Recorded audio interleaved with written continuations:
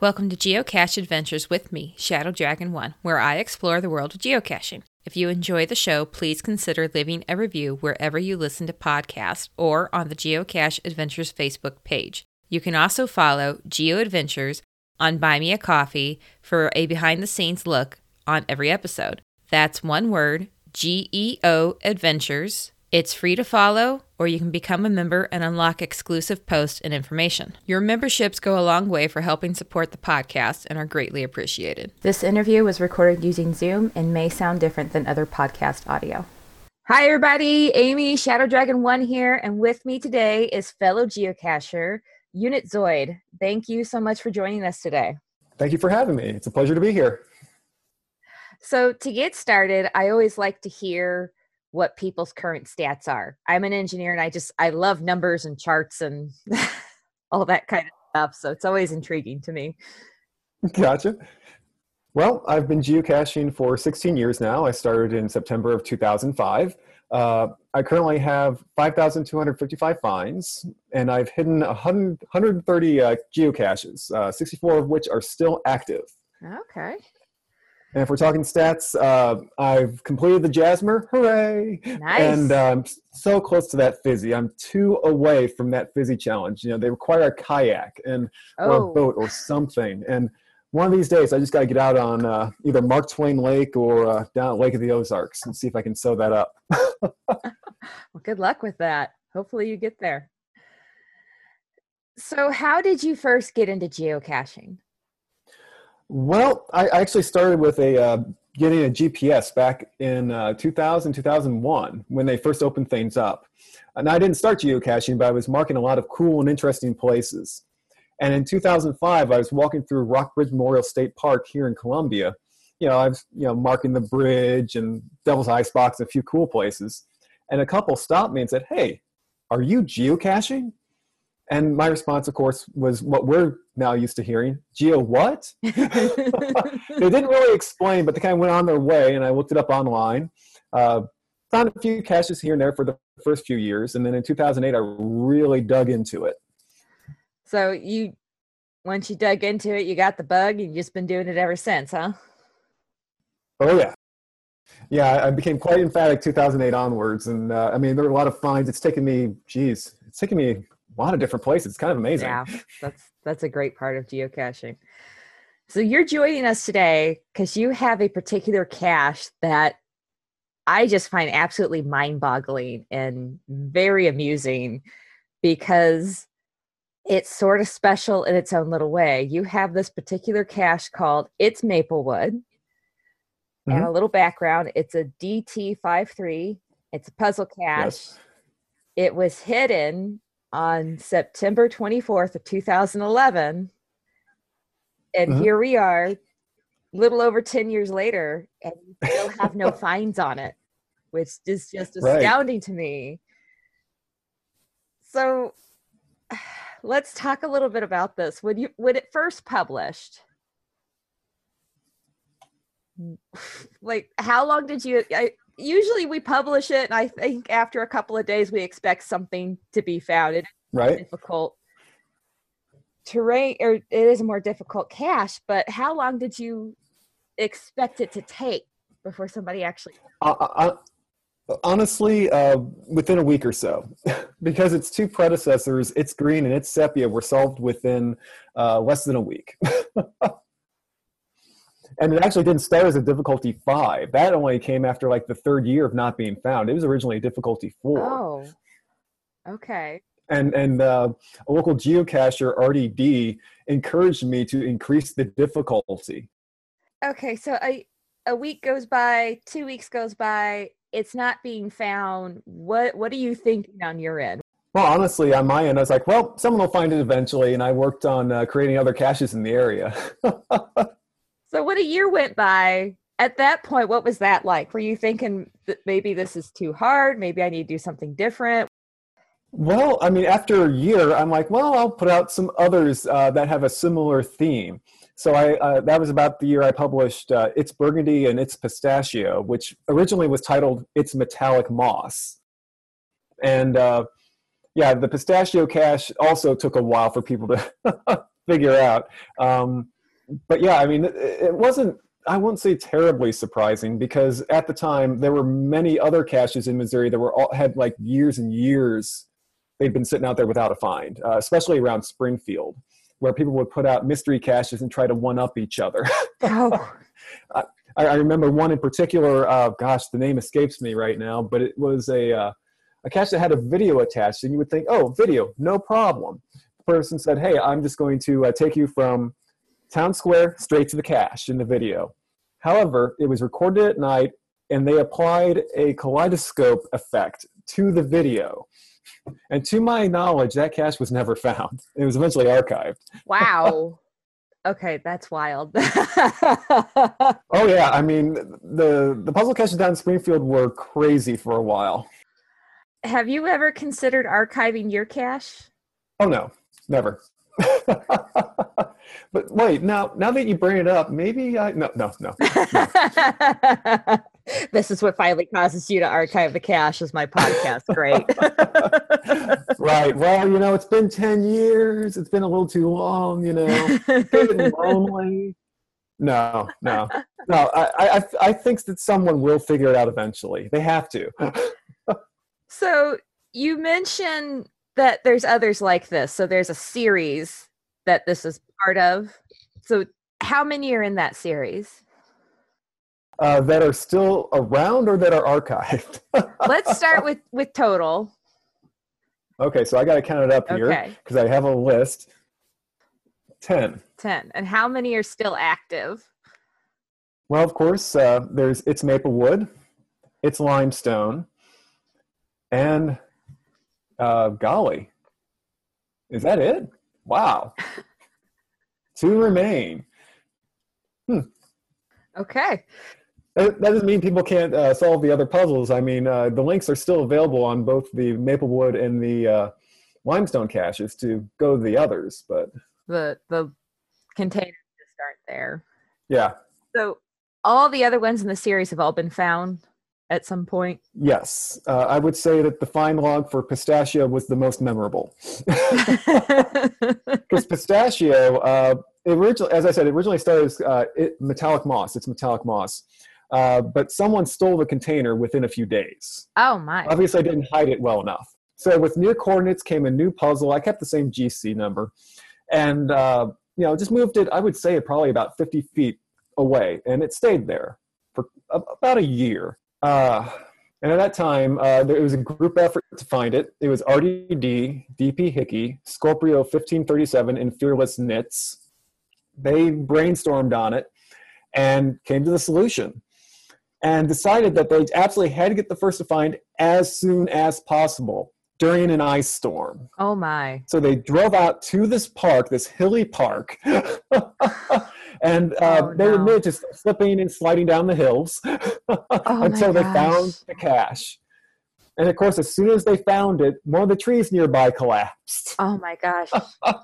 Just big kaboom. And they didn't stick around very long, but they did make that find. That's crazy. That's hardcore. Oh, yeah. Well, I mean, I don't know why they were in such a hurry. I mean, I doubt anyone else had solved it, but hey, first to find's call. And RDD was one heck of a first to find hound. I seem to remember there was an event in Jefferson City hosted by Fried Okra. He was a charter member. Not so active these days, but he had an event over at Binder Lake in Jeff City. And it was like a spaghetti meal get-together. It was really cool. And during the event, while everyone's eating this spaghetti, he had published all these new caches. He said, well, I've got one I haven't told you about yet. And he read off the coordinates. And instantly, RDD was out like a shot, spaghetti flying behind him as he ran out of the pavilion. Everyone chased after him. They did not want RDD to get the first to find on that cache. And it was right there at the edge of Binder Lake. So, it's one of those water pipe caches where you got to fill the pipe and, plug the holes and let the cache float to the top. Oh, okay. And so everyone was trying to keep him from getting water into the pipe. And, there's this mob around the cache. And eventually there's enough water. And, it was bobbing at the top and people were trying to push his hands away, keep him from grabbing the container. And I was slippery enough, I was able to snatch that container myself. Nice. I just kind of looked at RDD, and I handed it to him. And there was just a collective no from everyone in the crowd. But yeah, no, First to Finds are taken pretty darn seriously around mid-Missouri. They can be taken very seriously. I mean, these days, I think it's control freaks who ends up with a lot of the First to Finds. I mean, it's published, and within a few hours, boom, they're there. They've got it. Up here in the St. Charles, St. Louis area, this time of the year, they do the Caching Slaga organization, or Slaga. I never pronounce that right. They do a 12 days of cache miss. Right. So for 12 days constant, they post, and there's that special ornament for the First to Find. And there's always videos and pictures of people fighting for the First to Find on Facebook. And it's fun to watch. Just a pandemonium. It is. It can be like pandemonium. It's funny.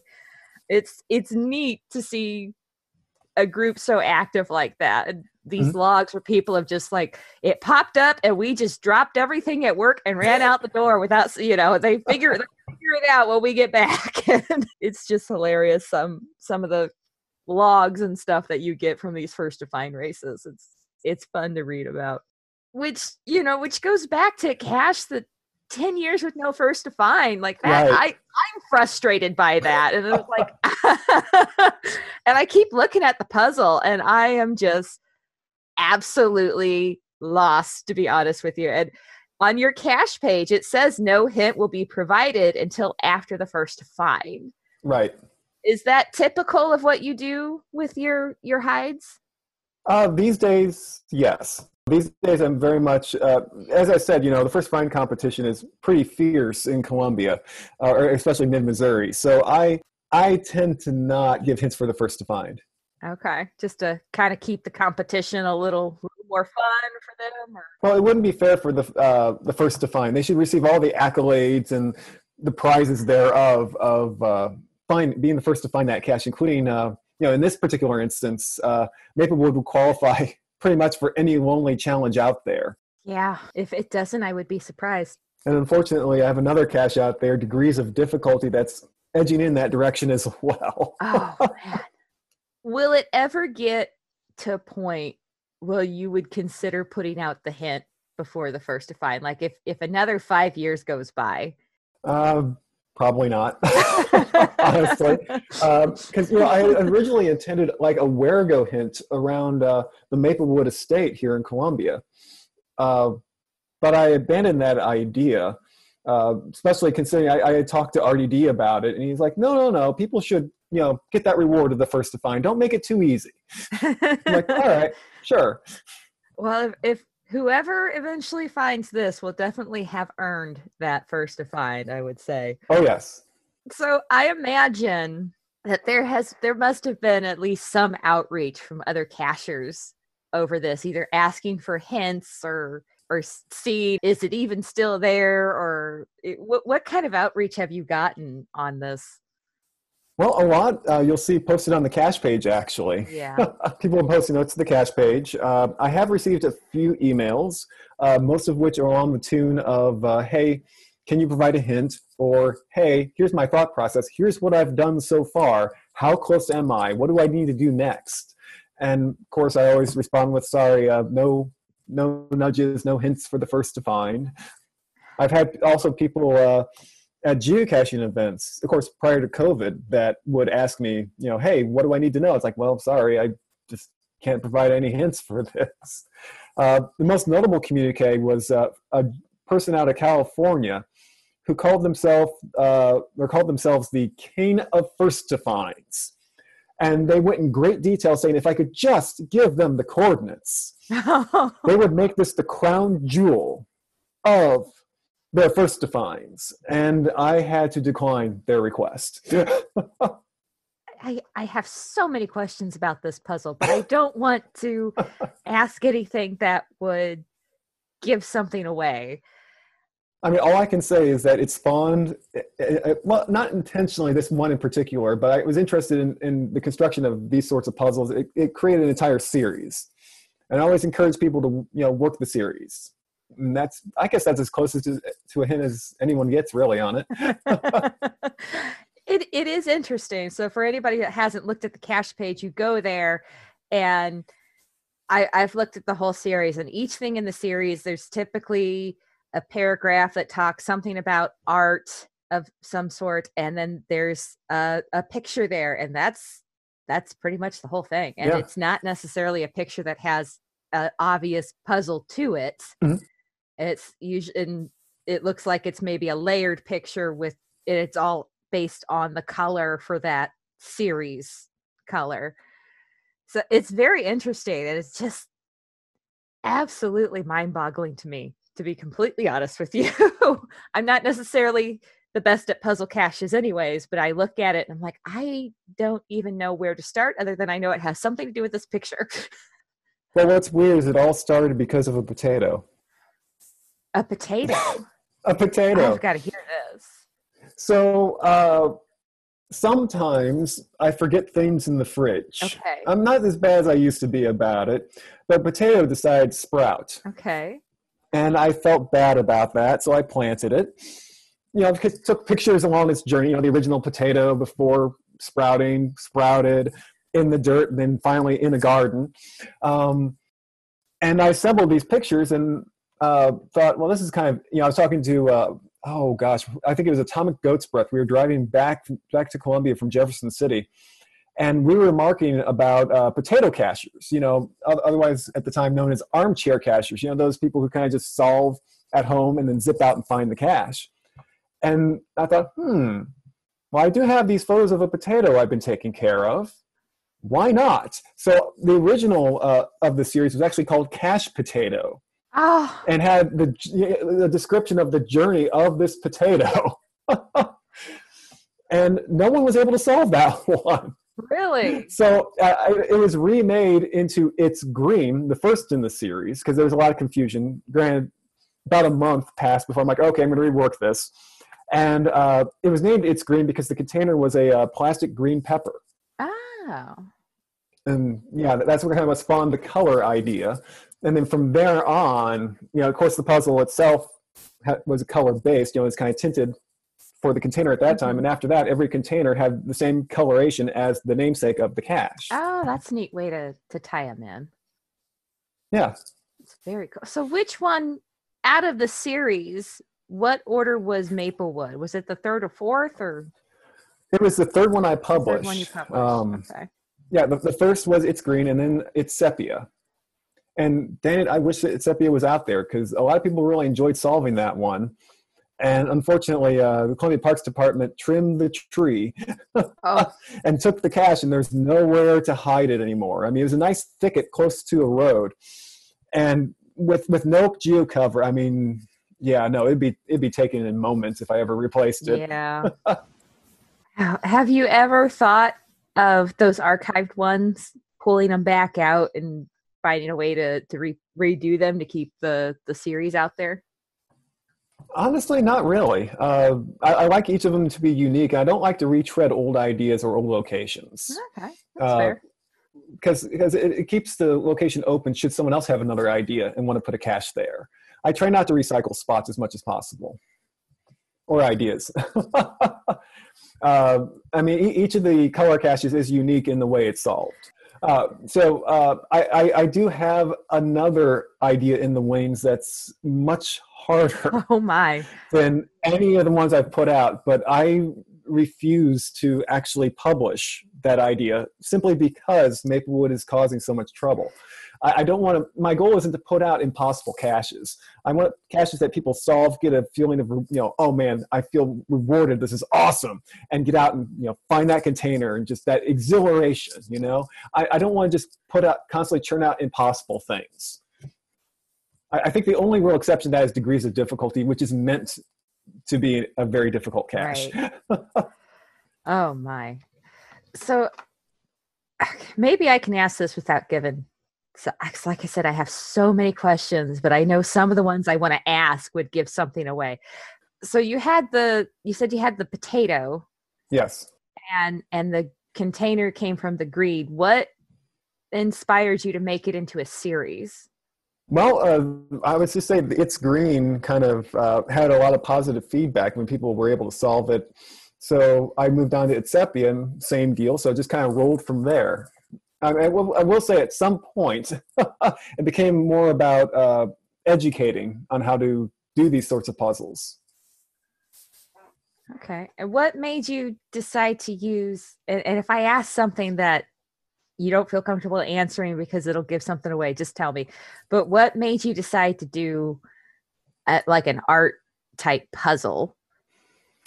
Well, I actually have a background in cartooning. Oh, I published a cartoon for 8 years. And I don't provide the information on that simply because it was so long ago, and I've moved on from that. okay. But yeah, gosh, trying to think what I can say here that won't give anything away. Yeah, I can't really say. I'm sorry. I had something in mind there. It's like, oh, I could talk about this or this, but like, nope, can't do that. Sorry. Yeah, this is I'm so intrigued by this, and it's kind of a hard one to ask questions on without trying to give something away, because we don't want to give something away, because obviously that's kind of your goal, is to not give away information for the first to find. But at the same time, it's like, oh, I have like 1,000 questions that I would love to ask. But does that mean we'll get to title this podcast "Much Ado About Nothing"? Oh, that might be. I might. That might be a good one. Yeah, because I can only imagine people are going to listen to this and be like, "Come on, you talked for so long about this, and we know nothing about it." But it really is just intriguing to me, and I have shared the cast page in a couple places, and I just post on there, "This hasn't been found in 10 years. Will somebody please solve this and find it?" Like, it is driving me nuts. and honestly, I thought, again, the Springfield caches would outlast Maplewood, but they've all been archived. Maplewood, as of this conversation, is the oldest unfound cache in Missouri, and I really wish someone would find it. If you get that email saying it's been found, are you going to celebrate? Are you going to have to like rush out and verify that it was actually signed in the log to believe it? Or like, oh, I mean, if it comes in, I will be running out there to see if it actually been found. I mean, even from work, I'll just tell my boss, "Hey, I got to go. This is an emergency. I got to run," and I will be out there. Yeah, I'm not normally big on verifying the physical log to the digital log, but in this case, it's been so long. I would definitely. Oh yeah, and I'm not sure I'd believe it. This is not an invitation for people to post fake find logs just to follow me out to where the cache is hidden. Okay, please don't do that. Yes, just to be clear, please don't. Please don't try that, as we don't want to cause an issue with that one and actually force it to be archived or something. But you're gonna have to have like a celebration the day that this finally gets found. And it'll have to be an event or something. Oh, that would be awesome. Yes. The "It's Been Found" event. Hooray, Maplewood is found. I'm sure that within the ensuing days, the solution will go, everywhere, and suddenly there'll just be a slew of finds on it. Because that's how that usually goes, at least in mid-Missouri, is that someone finds the cache and other people having trouble say, hey, you found it. How do I solve that? Yeah. I have to admit, I've done that before when I've been stuck on puzzle caches. As I've messaged the last person, said, "This is where I'm at. Can you give me a nudge? Because I'm stuck." Which is great because it encourages community with, in our sport of geocaching. It brings people together and we get to meet new people and discuss ideas and even come up with new caches. Yeah, there's a couple geocaches that you can find listed on the website that, like there's the deep gold one that's in the bottom of the ocean, and the one trench one that I'm Marion Trench or Mariana Trench. I'm blanking The on Mariana? Yes, thank you. And you kind of expect those to go unfound because it's like, who has that kind of equipment to get down there? Unless you're a scientist that geocaches and knows about it, Right. it's going to go unfound. But something like this, you actually would expect to have been found at some point. And the fact that it still isn't found is just what mind boggles me so much. Just, yeah, and I'm a little, if you can't tell, I'm a little bit stuck on it because I'm just like, why can't anybody solve this? Like, I can maybe get why I can't solve it, but there's got to be there's smarter people than me out there geocaching. Why can they not solve it? And as I said, people have emailed me their ideas and what they've tried, and I can neither confirm nor deny how close they were. In case someone's like, oh, hey. Yeah. And if I recall correctly, there is a geochecker on the page, correct? Oh, the geochecker. Oh, yes, my. there is a geochecker. Well, it's because I receive logs of what people have tried. And people have tried canvassing entire parks in Colombia. Really? They'll up the coordinates by 1 or 2 digits and just start canvassing, hoping they get the geochecker to tell them it's correct. Oh, wow. Of course, at some point, the geochecker blocks them out and says, nope, sorry, you can't be doing that. Right, it only allows so many. Yeah. Wow. But yeah, no, people have really hammered it. Wow. So, okay, maybe I can ask you this without giving anything away, because I know the rules for puzzle caches have kind of changed a bit since they first came out. And the current guidelines, it has to be within, I don't remember if it's 1 or 2 miles of the posted coordinates. The current rule is within 2 miles of the posted coordinates. Within 2 miles. Does this one fall? Was this one published you're asking the requirements or post the requirements? Maybe I shouldn't ask. Yeah, so you're asking a distance, and I can't answer that. Yeah, like I said, I have so many questions, and I know so many of them can't be answered without giving something away. It's just driving me nuts. Well, as I said, work on some of the others in the series. The introductory one I created was called "It's Not Blue." Kind of a spin on, I'm trying to think, Blue Sun from, see the name Serenity comes to mind, but no, Firefly TV series. Oh, yeah. Of course, it's at a Walmart. But yeah, I mean, that's a good starting place, and kind of go from there and just work through the series. So do the archived ones in the series have geocheckers that are still active?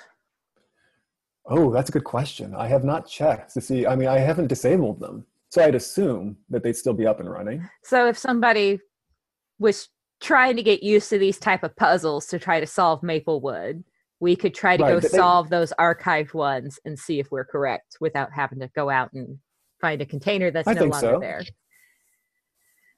Okay. I mean, suffice it to say, I probably won't be putting out any more color caches. I have other series I'm working on and other ideas. So, and I don't want to just kind of inundate with this one idea of how to put a geocache out there.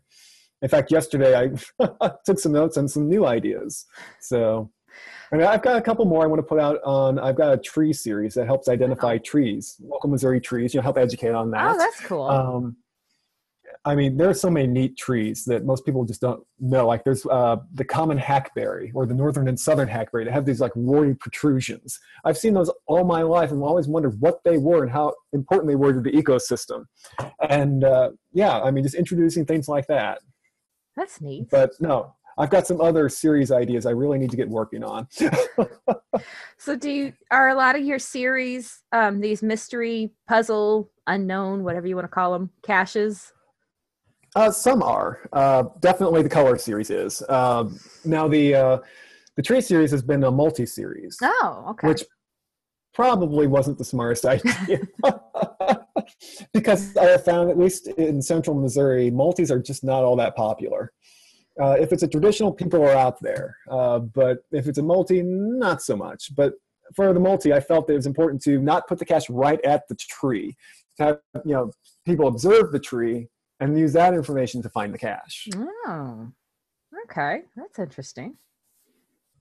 I have a Sierra Online series based on some old adventure games. It has a variety of cache types, including a Wherigo, if I'm not mistaken. Oh.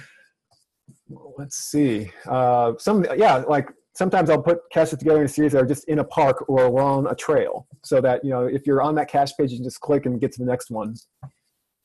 Cool. Is there anything else about your series or geocaching in general that you want to share with us? Oh God! Oh my! I know it's a very blanketed question. I'm afraid of coming off as a crotchety old man, even though I'm not all that old. Well, a lot of it has to stem from I will go and find park and grabs, admittedly, but that really isn't my way of caching. Everyone has their own way of caching, everyone does what they enjoy. And there's nothing wrong with everyone's different variety of caching. Some people like those park and grabs. Some people like to hit those trails like the ET highway and just boom, boom, boom, find those finds. Others kind of fall mid-range and, go in city parks and whatnot. Others, like me, will hike 12 to 15 miles to find a cache. Because we're crazy. No, I definitely started geocaching when it was mostly still ammo boxes out in the woods, and you'd have to hike several miles to find them. Okay. And of course, the goodies inside back then were more valuable, I'll say. For instance, I went out searching for archived caches in the Columbia area a few years ago with Atomic Goat's Breath and Fried Okra and DP Hickey. And we came across an ammo can that had not been found in 10 years. Coincidence? 10 years. Anyway. But no, it had been archived, but the owner never went out to retrieve it. And of course, when we opened it, there was this hiss, the air escaping after so long. And inside were guidebooks and not just your standard toys, but actually useful items. Back when geocaching was younger, you didn't have a lot of toys. It was more about, hey, this will help you with your hiking or with your exploring, your adventuring. Okay. So I definitely fall, that's the kind of stuff I used to find. And that's kind of more the vein I fall in, is the exploration and the long days. I mean, I'm not looking necessarily for a lot of finds, just interesting finds or interesting things to get out and do. Very cool. And as I said, that definition for everyone is different. So, and there really is no wrong way to cache. That's very true. Well, unless people, I need to step that back a little bit. There are wrong ways to cache, because I've known people who have gone out and found archived virtuals where the user's no longer active and made finds on those. And it's like, well, that didn't even occur to me that you could even find archive virtuals. I mean, I won't explain the methodology, but I'm gonna have to do a whole thing on finding archive caches, because I know some people go out and hunt them, and it just mind boggles me. I did that for a few years here in Central Missouri, and I found, along with Atomic Goat's Breath, some really lonely caches that had been abandoned. Yeah, I'm gonna have to dig into that one. And sometimes it's not intentional. Some people kind of fade out from geocaching and they forget they have that stuff out there. Yeah. And other people are very emphatic about collecting their stuff. To each their own, I guess. Right? It is it does leave an interesting aspect to be able to go out there and try to find those for some people. So. Oh, and when it's kind of you always have that thought when you're trying to find an archived one. Okay, is it actually still here? Who would know? No one. Yeah. Yeah, just trying to find a lonely cache can be difficult enough when it's been a year or 2 years or more and nobody's been active and the CO doesn't respond to messages or anything. Right. And you just have no clue. You never actually know if it's still there or not. If it's hidden out in the woods or something, who knows what could have dragged it off. So. Well, and that brings about the question of throwdowns. I mean, when is it right to throw something down on an old cache? Whether it's, unfound or... Oh, yeah. That gets into a whole other thing. Right. And I know that Mark Twain Lake, when they stopped having MOGA there, of course they brought it back recently. But when Moga wasn't there for a while, you had all these ammo cans that were difficult to hike to. I mean, obviously by boat it was a lot easier, but if you really wanted to challenge yourself, you go out there and hike. And just these old ammo cans that you could spend a day out there and maybe, if you were lucky, find 15 or 20 of them. And they've been lonely for years and years and years. And if I recall correctly, that's where a lot of people would go, at least in the Slaga area, to complete their lonely challenge.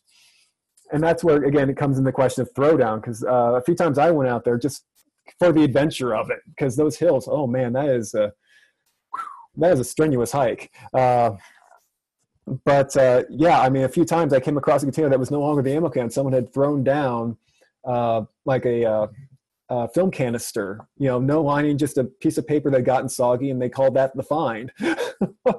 Yeah.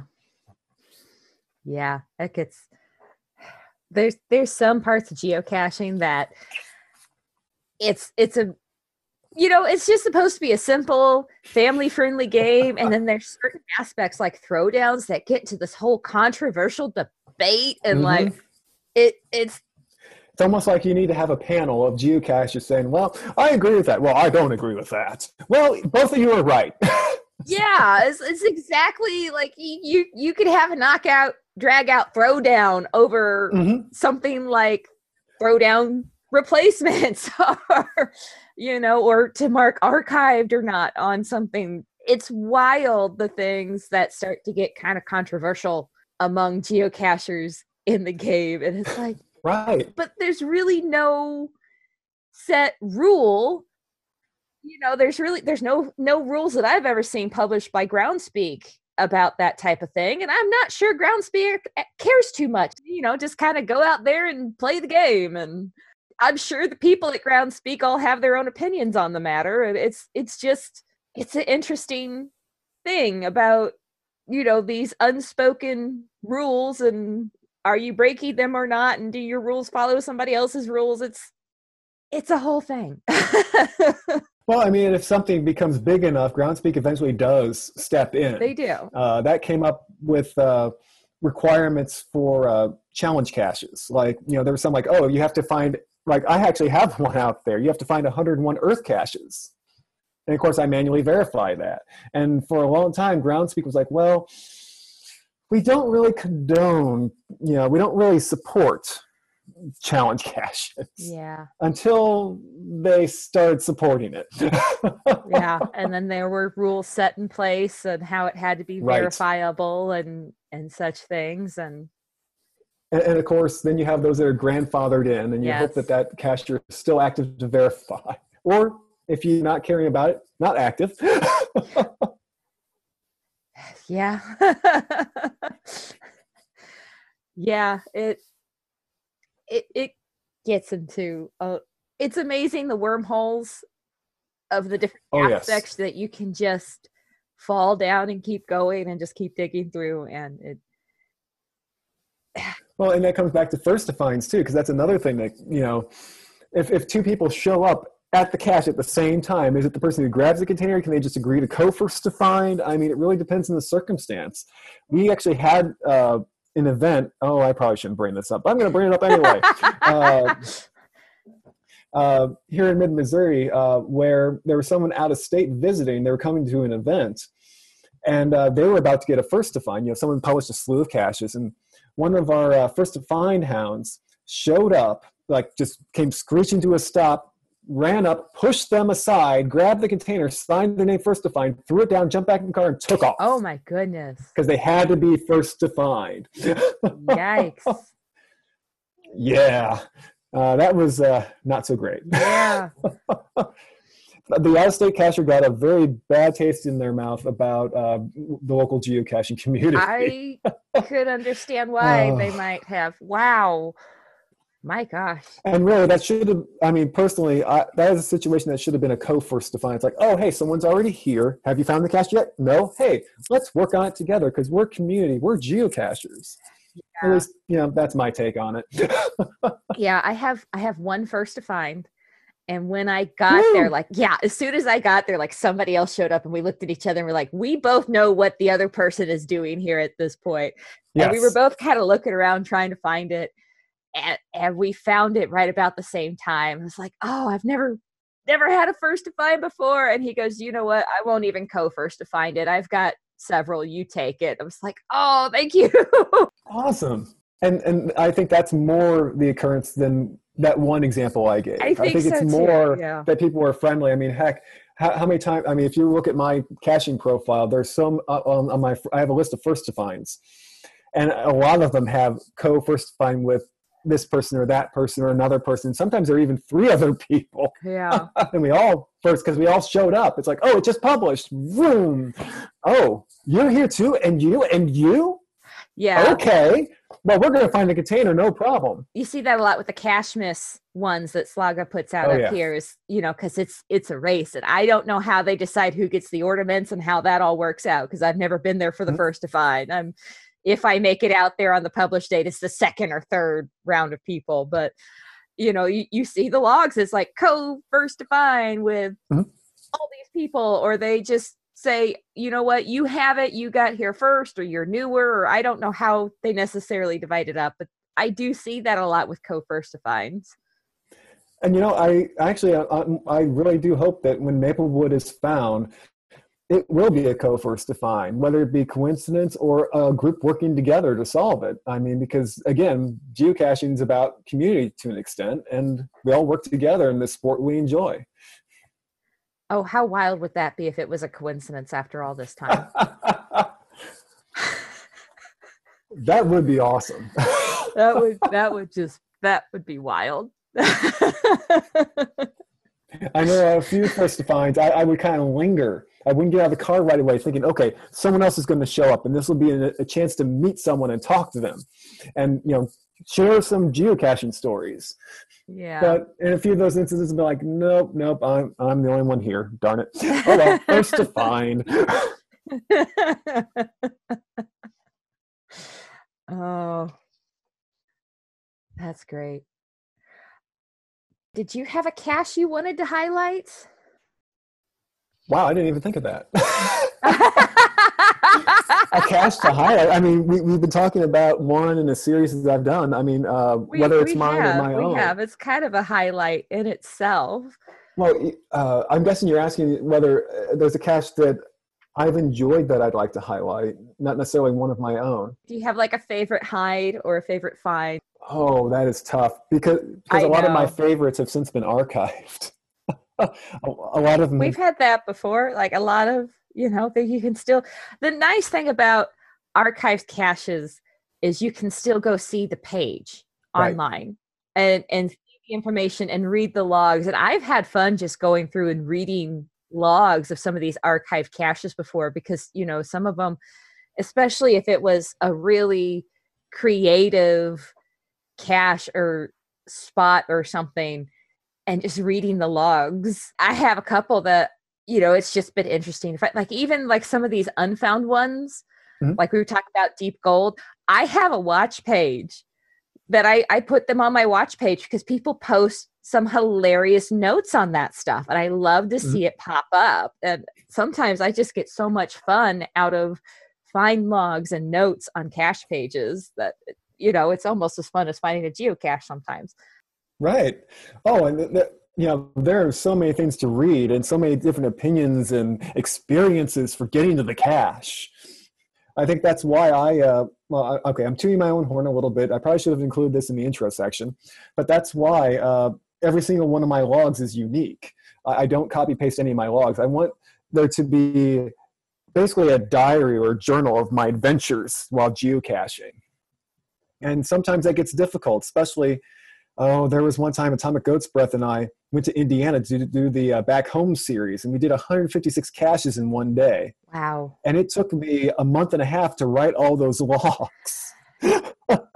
Yeah. They all had to be different. Yeah, if it's like a power trail or something, that can get kind of hard to make something unique. Right. And I think there's certain instances where the COs kind of expect you're maybe not going to get as many unique logs if it's something like a power trail of 50 plus caches. But I think you could still do things like write a unique first log and a unique last log. Right. even if you don't do anything unique for the ones in between? Well, the thing is, I take my promises seriously, and I promised myself that when I started geocaching. So I'm going to. Well, I think that's awesome that you do that. I really do. I think it's part of the reason I don't have as many finds as most people. Because I get out there and I start finding caches. I'm like, how many do I really want to find, and how long will it take me to write this up?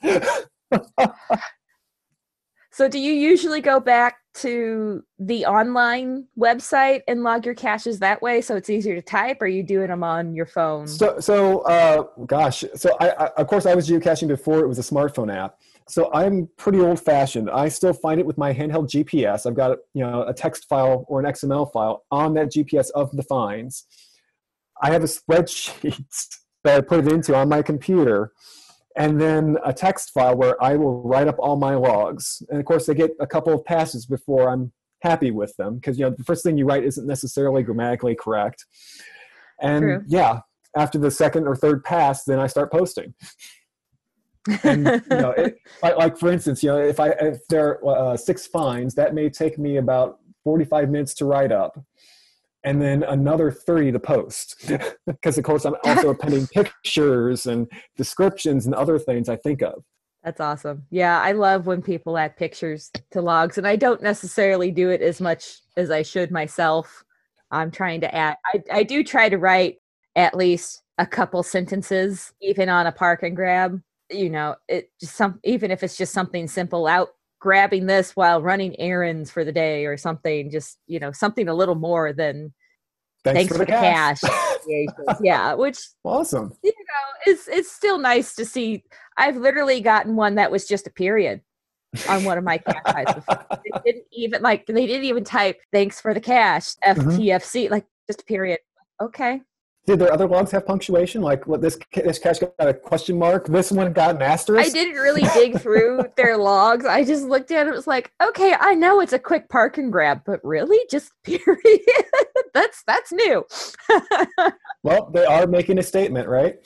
It is some kind of statement, like, and it's not necessarily wrong. It's just, no. As a CO, I like reading the find logs that I get. Right. And as do I. And, but that goes back to everyone caches in their own way. They do. And there really isn't a wrong way to log a cache unless it is, I found it but didn't actually find it. Yes. That's the wrong way. But yes, but don't mark it as logged and put didn't find it. Although I have seen, sometimes you accidentally on the app fat finger it and mark it as found, and I have done that myself. Right. And then somebody messaged me, is like, what did you do here? I was like, oh shoot, let me go fix that, because I just hit the wrong thing on the phone. Right. Sometimes that kind of stuff happens, but well, and there are times too that you have found the cache but can't sign the log. Desperately want to sign the log and call it found, but you just can't get there. Because I seem to remember I was in, another sidebar. We'll get back to the original question eventually. I swear to your listeners, we will get there eventually. I think I will call this Much Ado About Nothing, because we've gone through so many tangents, but it's all just, I find it all entertaining. Hopefully they'll all find it entertaining. If not, well, then I guess they can skip the episode. But I guess so. Well, I've got many stories to tell. I mean, you meet me at any geocaching event, and I will talk your ear off on various adventures that either I or other people have gone through. But no, real quick, Atomic Goat's Breath and I were down in Meta, Missouri. Yes! Oh my God, Meta, Missouri? Oh, yeah. Oh, my grandparents were there, and I've never met anybody that knew Meta, Missouri that wasn't in that area, so forgive my excitement. No, that's quite all right. Yes, my grandparent, my grandpa was originally born in that area, and at some point they moved up here to St. Charles, and then they eventually moved back there when they were all retired and everything. So I've spent many trips going to Meta, Missouri, and for somebody to actually know where the heck that place is that doesn't live like right near it. Oh my gosh. Well, you can thank Rick and Joy. Rick and Joy actually doesn't live in Meta. He lives in the area, but he placed a few caches down there in Meta. And What brought Atomic Goat's Breath and I that day, of course, was caching. But it was a wintry, cold, bitterly cold day. It just, snowed and iced. And we're walking along very precariously on the side of the bluff. And we get to where the cache is supposed to be, and we can see behind a sheet of ice the cache. This half-inch thick sheet of ice was keeping us from logging the cache. And that kind of raises the question, can you call it a find if you can't get to the log but can see the container? And it's, if only it wasn't for the ice. Yeah. And spoilers, that is when Atomic Goat's Breath picked up his walking stick and just started bashing that ice until it gave way. He's like, we are getting this cache. We didn't come all the way here to not make a find. Of course, I've done that a few times myself. Hey, you know what? If you just busted up the ice, I say go for it. It's as long as you're not damaging the property or something, that's a different story. Boy. But going after that ice, because I'm in St. Charles, you're in Columbia, I know where Meta is. That's a bit of a drive for you to get down. Yeah. Well, geocaching will take you far and wide, and especially in Missouri, it takes you some places that you never knew existed. I mean, a lot of people would look at that, town sign and say, "Oh, there's a Meta, Missouri." Yes, how meta? A lot of people call it Meta. No, it's Meta. Meta, META, Meta. Like I understand why people call it Meta, but that's like Nevada, Missouri. Nevada, Missouri. It's pronounced Nevada, Missouri. If you go there and ask the locals, it's Nevada, but it's spelled Nevada. So anybody not from that area calls it Nevada, Missouri, because it's spelled the same as Nevada. Right. Missouri has its own pronunciation for things. It does. I think the only one that's actually correct, at least in the sphere of mid-Missouri, is Avasse. It's spelled Auxvasse, and I've heard people call it Oxbossy, but it's actually is one of the few places that's pronounced correctly in French as Avasse. Yeah, yeah, and then most of us, are doing good to speak English correctly, and we just butcher a lot of those French and German names, and right, yeah. By the way, have you been to Des Perez, Missouri? Yes. No, I'm kidding. That's not that far from. Like, I kid you not.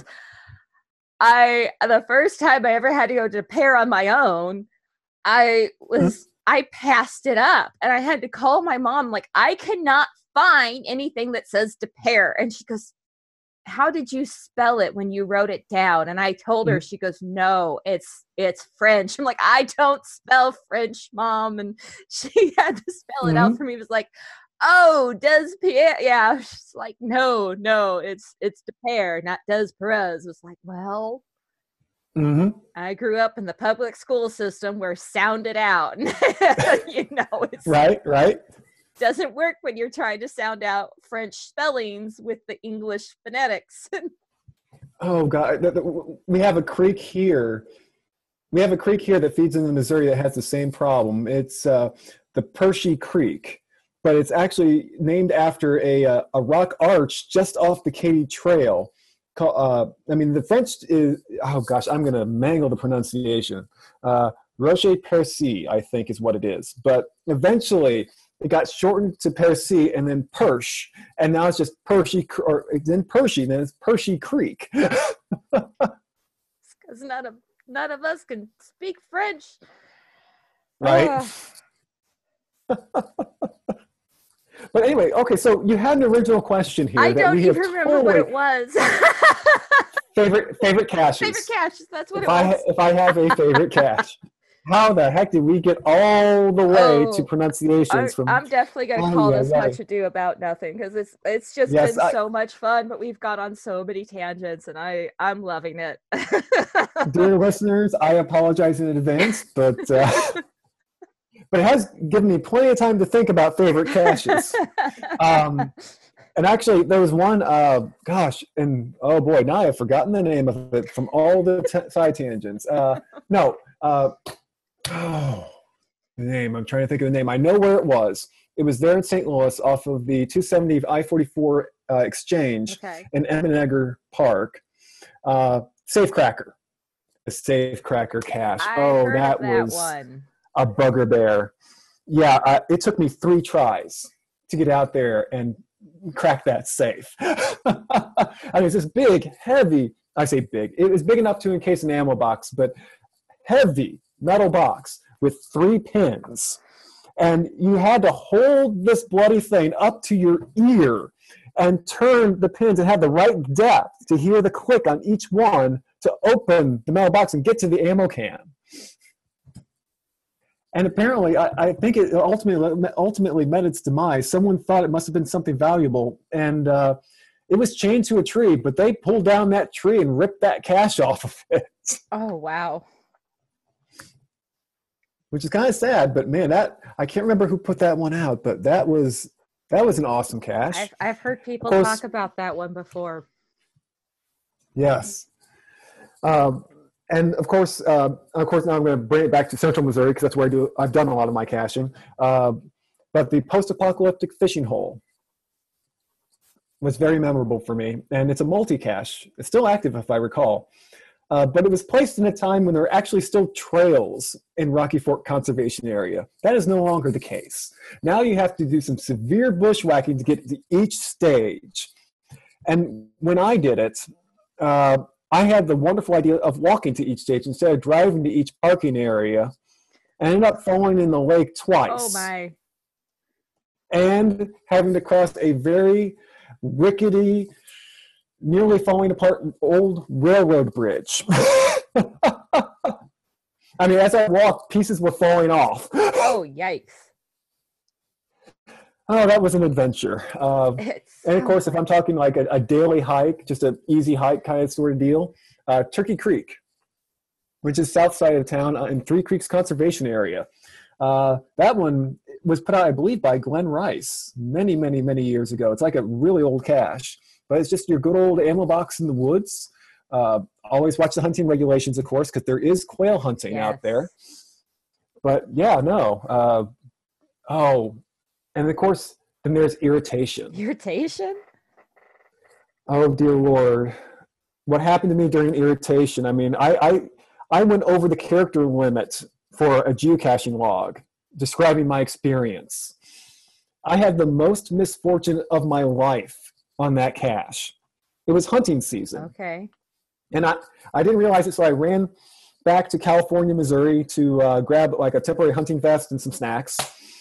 And nearing sunset, but it's only 1.25 miles to the cache. I'm like, oh, no problem, right? I can rush out there, grab it, and rush back before sunset, be back, in about 40 minutes. Ended up being 4 hours. Oh. Because it was underbrush, like it's like river bottom brush. Oh, okay. The river would often come up and flood this area, so there was no easy going. So it was dark when I finally got to ground zero. Oh. And, I've got my flashlight because I had a little bit of kit with me. And, of course, find the cache. It's like, okay, found it. Great. Now to get back. And that's when my light went out. Oh, no. Because the batteries died. And my GPS went out because the batteries died. Oh. And I reached my satchel, and there are no batteries to be found. I left them in the car. Oh, no. So all I have left are the double A's in my camera. Oh. And I'm thinking, well, these got to have a charge. I put in my GPS. My GPS says, oh, low battery. Oh, jeez. So I alternated the batteries between my GPS and the flashlight. Finally found an old road.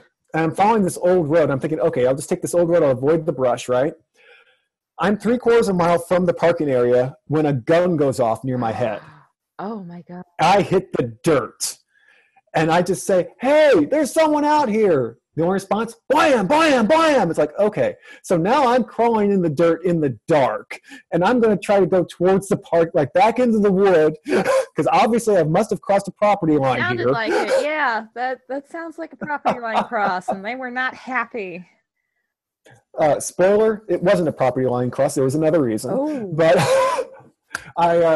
Eventually, I crawled for about a tenth of a mile before I thought I was kind of safe, and just kind of slowly made my way back through the wood and made it back to the parking lot. Of course, there were hunters there, with their campers and whatnot. Yeah.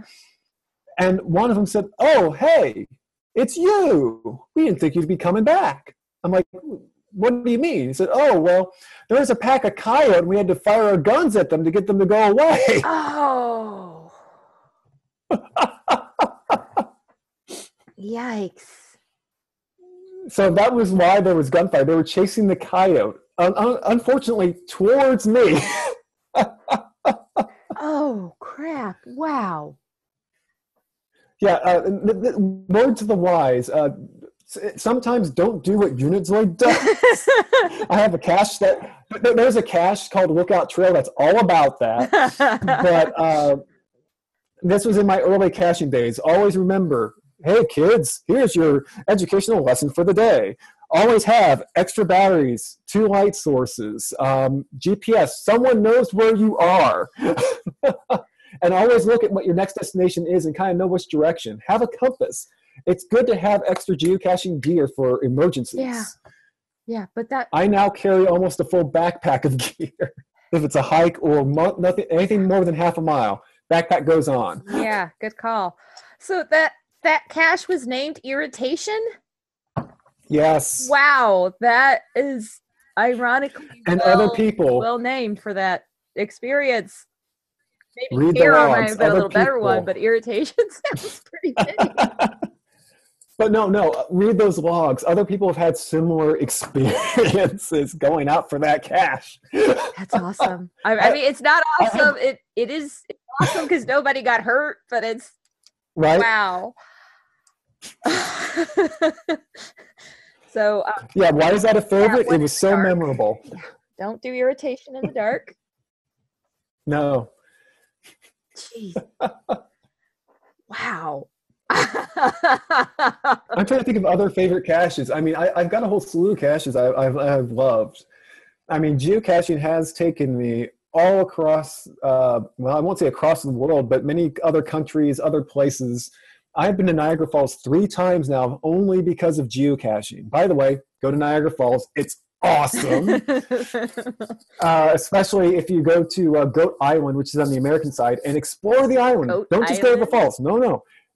Yes, that's the island that's that separates the Horseshoe and the American Falls. Are there goats on the island? On the American side of the border. No, not anymore. Oh. It's been many years since there are goats. But the reason I say explore the island is that there are many smaller falls and cascades that are often overlooked. Because everyone flocks to Niagara Falls. It's the big falls. They want to be there. And there's so many people. But if you walk around this island, there's so many peaceful and gorgeous spots, and there's not a soul to be found because they're all looking at the big attraction. That's awesome. That's awesome. But I've gotten to see the largest sugar maple in Canada. Same trip. Golly, of course, all the roadside oddities. Yeah. All the weird things, like the largest rocking chair in the world. Yes, that's the largest Czech painted egg. Sullivan, no, not Sullivan, Missouri. It's Illinois. Shoot, where is Moga? Martinsville, Illinois. Mm-hmm.